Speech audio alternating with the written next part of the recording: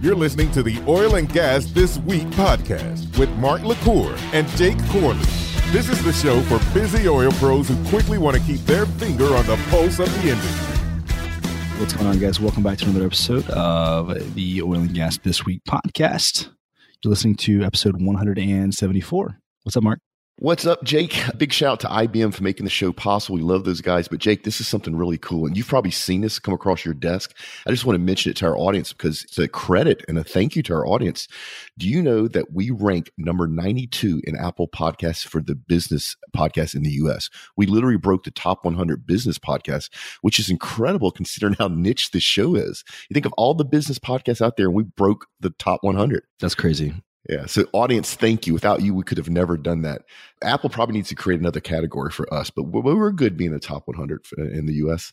And it's funny, we get the stats for everything. And this show ranks really high in careers, but like in Africa. So there evidently there's a lot of people in Africa listen to the show to help them with their career, which is funny.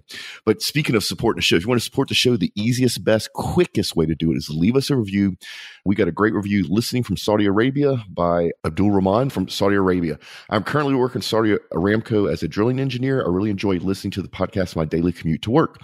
I especially enjoy getting a different perspective on the industry in addition to staying on top of industry news. Keep up the awesome work. And we will absolutely keep up the awesome work. And it's cool we got people listen from Saudi Aramco in Saudi Arabia. We know we have a bunch of Saudi Aramco's listeners here, but that's really cool. And if you want to be just like Albach and get a big shout out on the show, leave us a review. It takes a couple seconds. And like I said, it's the best way to support the show. And Jake, let's get into news stories. All right. First up, are we going to go to war with Iran? Potentially. We recently, I think it was like 2 days ago, we blew up a few of their tankers, I believe, in an effort to, actually that's in the next articles. We'll talk about let's save that to the next one. Yeah, actually, no, that wasn't even Iran. That was Syria. I misspoke. Well, okay. No, you didn't. You just don't know that yet. Let's keep going with this one. We're going to war with everybody, pretty much. So the whole premise of this article is: could a war with Iran send oil to $250 a barrel? I've been kind of dark on politics lately, Mark. So what's your kind of take? Do you think this is actually realistic? Obviously, no. This is the title. Every time that there's tensions, is oil going to go to $1,000 a barrel? What's your take on this, Mark? So if we go to war, which is not going to happen because Iran is not stupid enough to go, quite bluntly, to go to war with us, it would be over in seconds. And a lot of our allies would like us to go to war with them. So it's actually kind of interesting to watch President Trump show some restraint and not pull the war trigger hammer. But so what's happened is if we would go to war, oil would spike, and what it would spike to, I don't know, but it'd probably be two or three times what it's going for now, but it would be a temporary spike. The thing that would be different is that the U.S. and Russia would then try to capture that market share. So whenever the war was over, Iran would just have lost that market share. So them going to war with us, besides losing very quickly, would be stupid on a bunch of levels. This is one of them. They'd lose market share. But what's happened is they're trying to wait us out. They know that the American public doesn't like long-term military engagements, whether it's war or police actions or just enforcing an embargo. And so they're talking a lot of smack, but they're not going to do anything. And they're hoping that politically they can get the American people to not be supporting of this. Regardless of what you think of our current administration, I actually think they're doing a great job here, because I was really wrong back when Obama was in office and we had the Iran nuclear deal. I actually supported it. And if our audience was listening back then, you remember I caught a lot of flack from y'all saying I supported this deal. But the reason I supported back then is that it looked like they were heading toward denuclearization, which is the goal. What I didn't know then that I do know now is all it really was that Obama administration wanted to put that type of decision on hold. They didn't want the nuclear threat to get worse, but they weren't going to go and do the work it takes to make it go away. So they just kind of parked it there. So I was wrong when I supported that deal. Well, now our current administration has to deal with this. And literally what they're doing, Jake, is they are squeezing the life out of Iran. We have our allies are working with us on this too. And so we won't go to war. Now, I don't know if we're going to get what we want or not as far as denuclearization, but it's a tense situation, which we get to yet, but I don't see us actually I see us maybe having some military action, some targeted strikes just to prove that, you don't want to be messing with us. Or if we see them, gearing up somewhere, or if they see them coming in with weapons of mass destruction, I can see us taken out, but we're not going to war with them. We just need to wait them out. Yeah. So like you mentioned, and like I guess I kind of let the cat out of the bag. So U.S.-led forces have blown up 3 oil tankers in Syria as the United States increases pressure on Syria. And the whole goal is to kind of thwart the oil trade between the PKK, YPG, whatever that means, and the Assad regime. Well, so it was carried out by, go ahead. No, you go ahead. We're being nice. I was just saying, so it was carried out by coalition. carried out by coalition planes, hit 3 oil tankers, leaving 4 dead. Nobody's made a statement about the attack yet. So a long story short, Iran is supplying oil to Syria, which is kind of going against U.S. sanctions. And essentially, they're just pissing us off. So we blew up some of their ships. Yeah, so here's what's interesting. Syria, which sits on a ton of hydrocarbons, their production is only 24,000 barrels a day. Jake, I think you and Collins Wells might be at that production level, but their consumption is over 130,000 barrels per day. So there's a big delta between what they can make for their own use and what they need. And so what this was Iran denying our sanctions and going to supply the energy that Syria needs. Now, Syria is one of those countries where we really need to stay on top of this. We are squeezing them to death. That's the blockade that's going on. That's the sanctions going on. I do think it's really interesting that instead of usually in this situation, there'll be a warning, right? So if we have Navy in the area, if not, we'll do flybys with planes, but we'll warn the tankers, hey, you're in violation of this treaty. You need to turn around, whatever. In this case, that's not what happened, Jake. We took them out and it was the right thing to do. I think it sends a very clear message that if you try to go around our blockades, if you try to not pay attention to our sanctions, we have the reach and the ability just to take out your investments in infrastructure. You know, it's not like Iran has a whole bunch of tankers just lying around. This is a big cripple to them to take out 3 of them. I would guess that's probably 20% of their tanker fleet, maybe 30%. So in a tanker, you can't just go patch it up with some 2x4s and some Elmer's glue. You get a couple of cruise missiles and that thing, it's just gone. So this is a clear message. It was the right thing for us to do. And we just need to keep enforcing the oil embargo on Syria and they will cry uncle eventually. Yep. All right. So speaking about that part of the world, Marathon Oil goes truly quote unquote all-American as it divested Iraq assets. So they completed the divestiture of its Kurdistan assets on Friday, according to a press release. So they held a 15% stake in the Atrush block in the Kurdistan region in Iraq and represents the only holding in the country. It's a super small project. It was netting 2,400 barrels of oil equivalent per day. And it's just going to allow them to double down and kind of focus on, I believe, mostly their Eagle Ford, Bakken, Scoop Stack assets. Oh, and the Permian. Oh, so they're not really focusing. They're just focusing on the U.S. They're not really focusing on one play per se. But yeah, well, imagine if it was you, Jake, and you had a choice between investing your money and time in marginal wells in Iraq or marginal wells in the Permian. I mean, which one would you pick? Seriously, which one are you going to get shot at the least amount? It's probably in the Permian. You never know sometimes. You never know out in the back roads of Oklahoma. Or outside of Odessa. Nothing against Odessa. I love y'all, but it's just funny out there. But this is all this is. And literally, it was such a small project. I really think this was not as much a joint venture as a test when Marathon first entered into it. And whether it was profitable or not, with all the political tensions and having to worry about the safety of your people. I mean, Exxon just recently pulled a whole bunch of people out of Iraq, a whole bunch of their people out of Iraq in the interest of safety and shut down the jobs that were going up there. So this just makes sense. It's nice to see Marathon, pull that CapEx back and invest it back here in the United States. Cool. All right. So Mark, do you know who the Winklevoss twins are? I've heard the name. I have no idea who they are. Is that the guys that started? God, what was it? I'm trying not to read your show notes to cheat, but I've heard the name. So the answer is I just can't remember who they are. Okay, so Winklevoss twins, if you've seen the movie The Social Network, went to Harvard with Mark Zuckerberg and claimed to have originally founded Facebook. And they claimed that he stole the idea. And obviously that was a big part of like their story and a lawsuit and all that kind of stuff. So they've kind of been in the public eye ever since. I think they did actually win some sort of suit. They made a lot of money out of it. And then so far, they've just been reinvesting that capital into a variety of different things. And so they are looking to kind of make a little break into the oil and gas business, which I thought was interesting. So the Winklevoss twins and a Dallas-based private equity firm are putting their money behind one way of shrinking the natural gas glut here in U.S. shale basins, burn it to produce on-site electricity. So there's 2 companies that this article kind of dives into. The first of which is Mesa Natural Gas Solutions, which makes mobile generators that use gas from places like the Permian, power drilling operations. It's a portfolio company of BP Energy Partners, which is owned by T. Boone Pickens, as most people know. And the other one is Crusoe Energy System, which has raised $5 million in seed financing from Bain Capital Ventures and the Winklevoss twins to build small data centers that can mine cryptocurrency. I've heard of this from the wealth site. Actually, I think I've talked to these people. There's another guy doing it. That's not including this article. A small outfit called Petroleum. And I know he's making a heavy push, talking to a lot of people, essentially, using it to mine and turning what is now essentially wasted gas that is potentially being flared into some kind of revenue. I think this is funny, so I'm going to go ahead and just toot Colin's horn for a second. He mentioned this like 3 years ago, and it's so funny that we're seeing so many companies actually trying to do it now.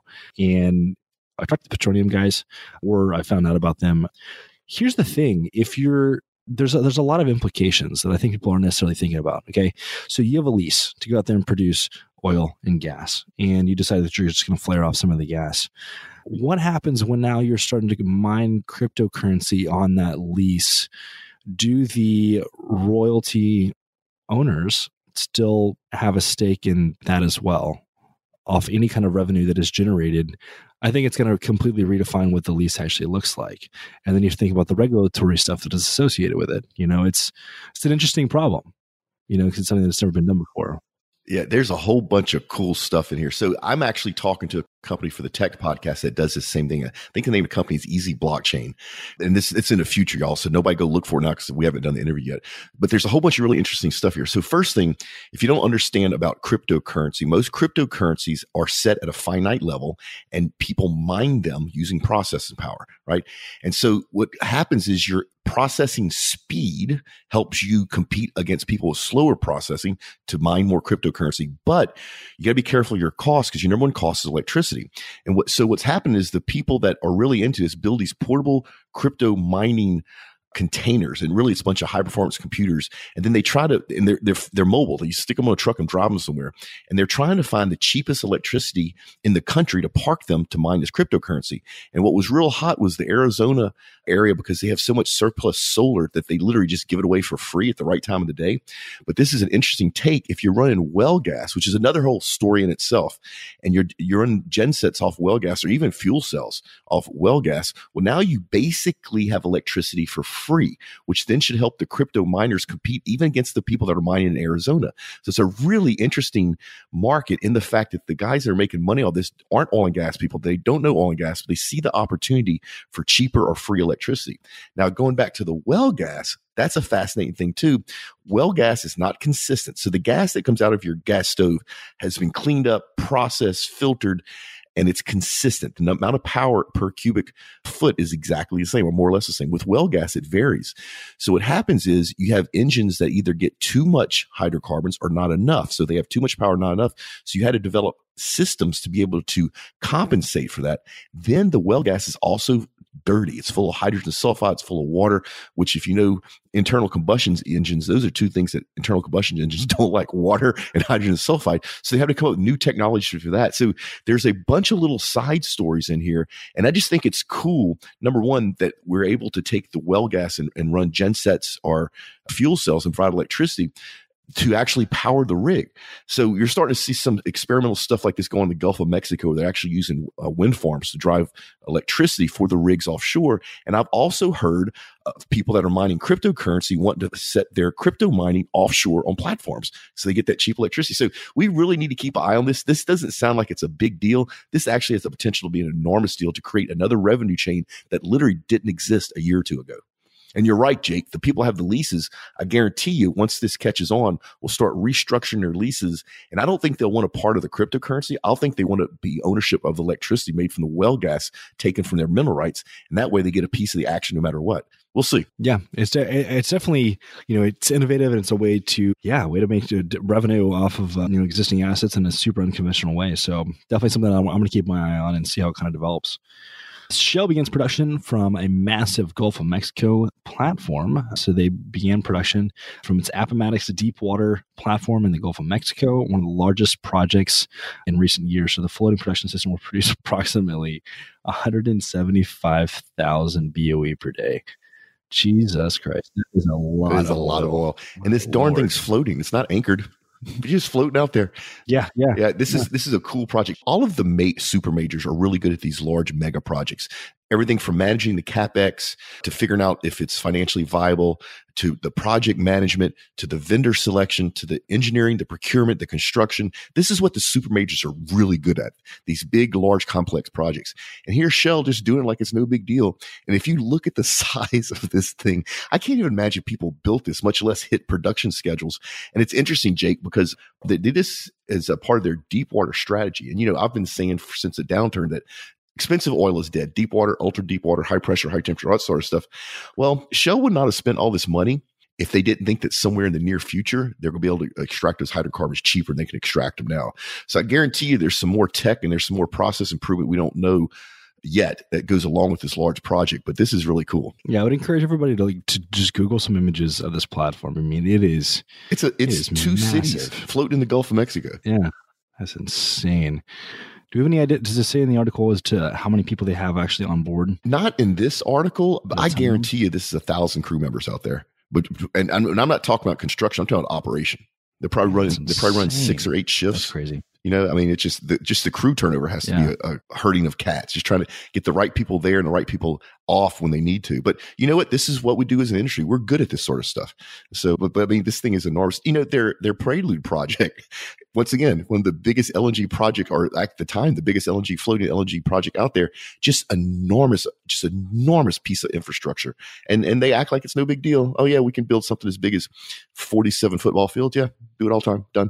All right, private equity scrambles to buy assets in a new emerging oil and gas hotspot. So a little-known investment vehicle based in Cyprus, not Cyprus, Texas, Cyprus, the actual country, is raising $5 to $10 billion for acquisitions of underutilized natural gas assets in the Eastern Mediterranean. And so, that's interesting. So the firm Synergy Group is negotiating the fundraising with some of the most respectable global family offices, private equity firms, and sovereign wealth funds. So to give a little context, there's been a lot of major discoveries of gas made in all 3 of the countries collectively referred to as the Eastern Mediterranean. Egypt has the ambition to turn into a major regional player in natural gas after the political situation began to calm down after the Arab Spring rebellion and trouble with fundamentalists. I don't even know what that means. Yeah, so I guess somebody's raising a lot of money to go and buy some assets in the Eastern Mediterranean. I haven't really heard much. I mean, we've seen some of the bigger guys that have some assets there in the Mediterranean. I want to say, actually, I'm not even going to speak. Probably just going to completely butcher, but I didn't know that it was such a hot spot. Yeah, so kind of a shock. So Exxon has been making major discoveries in this part of the world. I mean, enormous discoveries in this part of the world. And where I think this is going is, from an investment point of view, I think once the natural gas wells are drilled and they go in production, and once we have the time and money to build the infrastructure to turn that natural gas into liquid, so LNG, I think this is a play to start supplying Europe to jump into that Russian market, because there's plenty of gas there. We just need to build the infrastructure, the pipelines and the LNG trains and all that sort of stuff. And then Europe needs to build the opposite end of that infrastructure, which is the import terminals and the regasification plants. But longer term wise, I see this as being a smooth move. You invest in the beginning where you know the hydrocarbons are there, but nobody's actually went to production yet. It's a good, safe time to invest money. You know there's a market right there in Europe, and you get ahead of everybody else. Now, the problem here is you don't want to get too far ahead.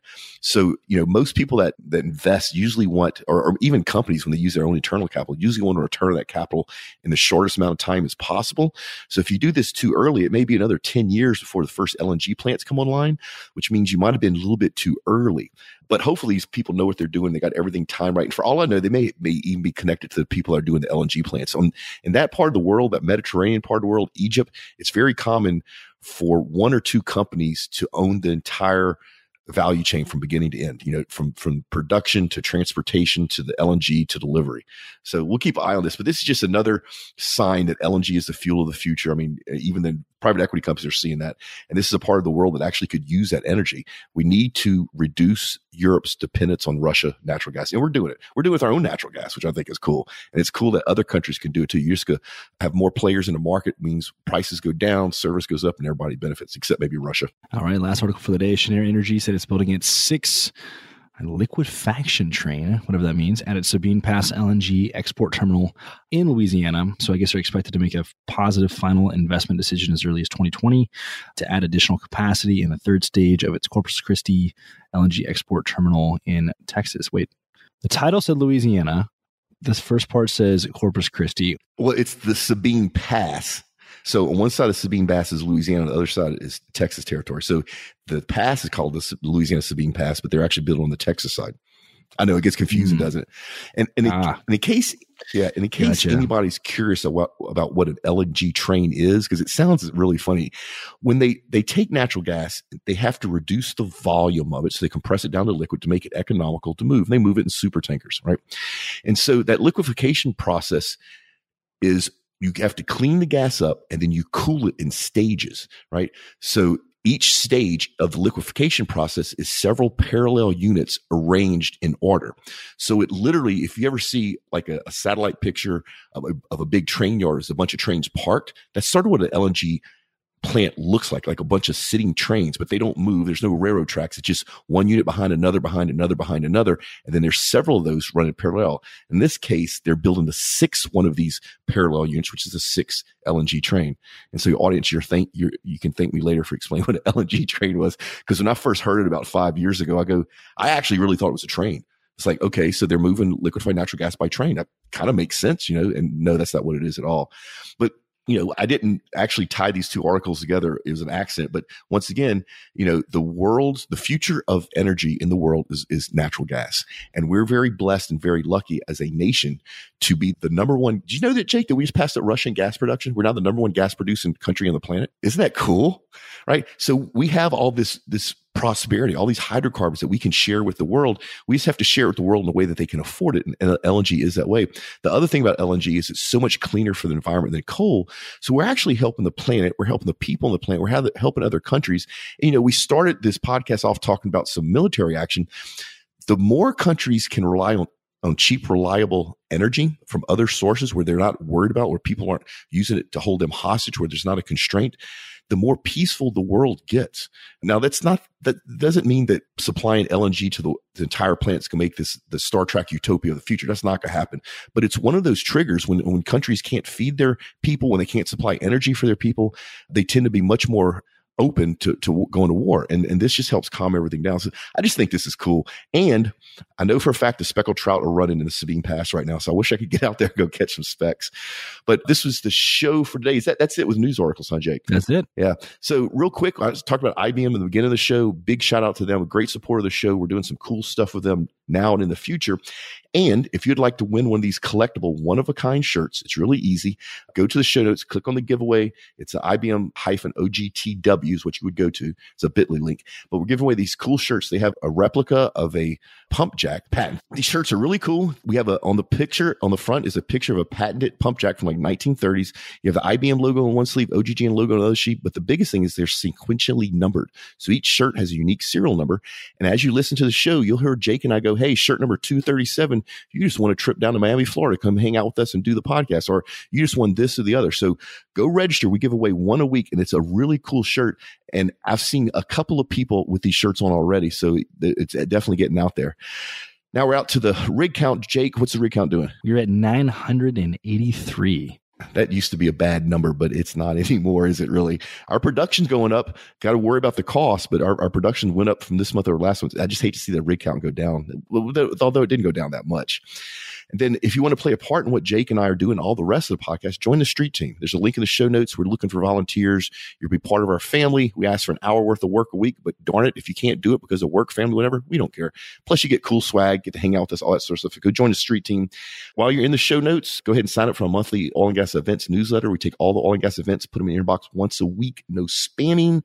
And if you want Jake and I to come speak, let us know. We speak to universities, to young professional groups, to industry organizations, to sales and marketing. It doesn't matter. We can bring something really cool to your event that would be entertaining and make your members go, man, this was awesome. And then you know about the first Friday Q&A. We try to do it the first Friday, but we haven't been doing so well. But still, the principle is the same. Go to oilandgasthisweek.com, ask a question, submit your question. Remember, the goal is not to stump Jake and I. And if we use your question on the air, we get a big shout out. While you're there, go ahead and give us your email. We promise not to spam you. Join the LinkedIn group. Oh, that's a lot. Jake, you ready to get out of here? Let's do it. All right. Remember, folks, do great work, pay it forward, and we will see you next time. And here is Julie with the events on deck. Hey, it's Julie here, and I have a few OGGN announcements before we're heading into the events on deck. Street team, we are still taking volunteers for our street team. We're only asking for an hour of your time per week in exchange for perks such as free entry to our happy hours, shirts, networking with other young professionals in our group. The group is within Facebook, but you do not have to have a Facebook to join. Just send me an email. The link will be in the show notes, and I can get you started. Our happy hours. We are actually moving to quarterly happy hours rather than monthly. So our next Houston happy hour, as well as Midland, will be in August or September. Be on the lookout for that date. You'll get an invite if you're on the list. If not, you can sign up on the list below. And then we are launching another happy hour in Denver in August. So if you're interested in that one, the link is in the show notes as well to be notified. We don't have a date or details for that yet, but they're coming up. Okay, now on to the events on deck. We have Golf for Good on June 11th, 2019 in Houston, Texas. All proceeds go to help Redeemed Ministries with our long-term recovery program and Safe House to help victims of human trafficking become survivors. So mark your calendars and be ready to golf for good with Redeemed and our organizers Global SEM Energy and RedM. For more information on how to sponsor or register, just click the link in the show notes. Data-Driven Drilling and Production Conference is June 11th through 12th in Houston, Texas. This is where Silicon Valley meets oil and gas. Register at the link in our show notes below. The Energy and Data Conference is June 17th through 19th in Austin, Texas. This forward-looking conference will include the latest in digital transformation trends as they relate to the energy sectors, with topics such as machine learning and data management storage, oil and gas development and drilling, production, and more. Link down below. Energy Exposition is June 26th through 27th in Gillette, Wyoming. The Energy Exposition is for those who would like to know more about procedures, technologies, safety, environmental practices, and equipment used in the oil and gas industry. And again, the link is in our show notes. Argentina Oil and Gas and Energy Summit 2019 is on July 10th and 11th in Buenos Aires. This summit's actually the first and only official event for the Argentinian oil and gas and energy industries. It will present a unique platform for networking that will bring together existing and future operators in the oil and gas industry in Argentina and Latin America. Next up is the 2019 IPANM annual meeting that Mark, Jake, and Paige will actually be speaking at. This will be July 24th through 26th in Albuquerque, New Mexico. And this year's theme is addressing operator needs in 2019. And next up is Desk and Derrick Fort Worth second annual Shoot for the Future Clay Shoot. This clay shoot will be on July 26th in Decatur, Texas. And then last but not least, Summer NAPE.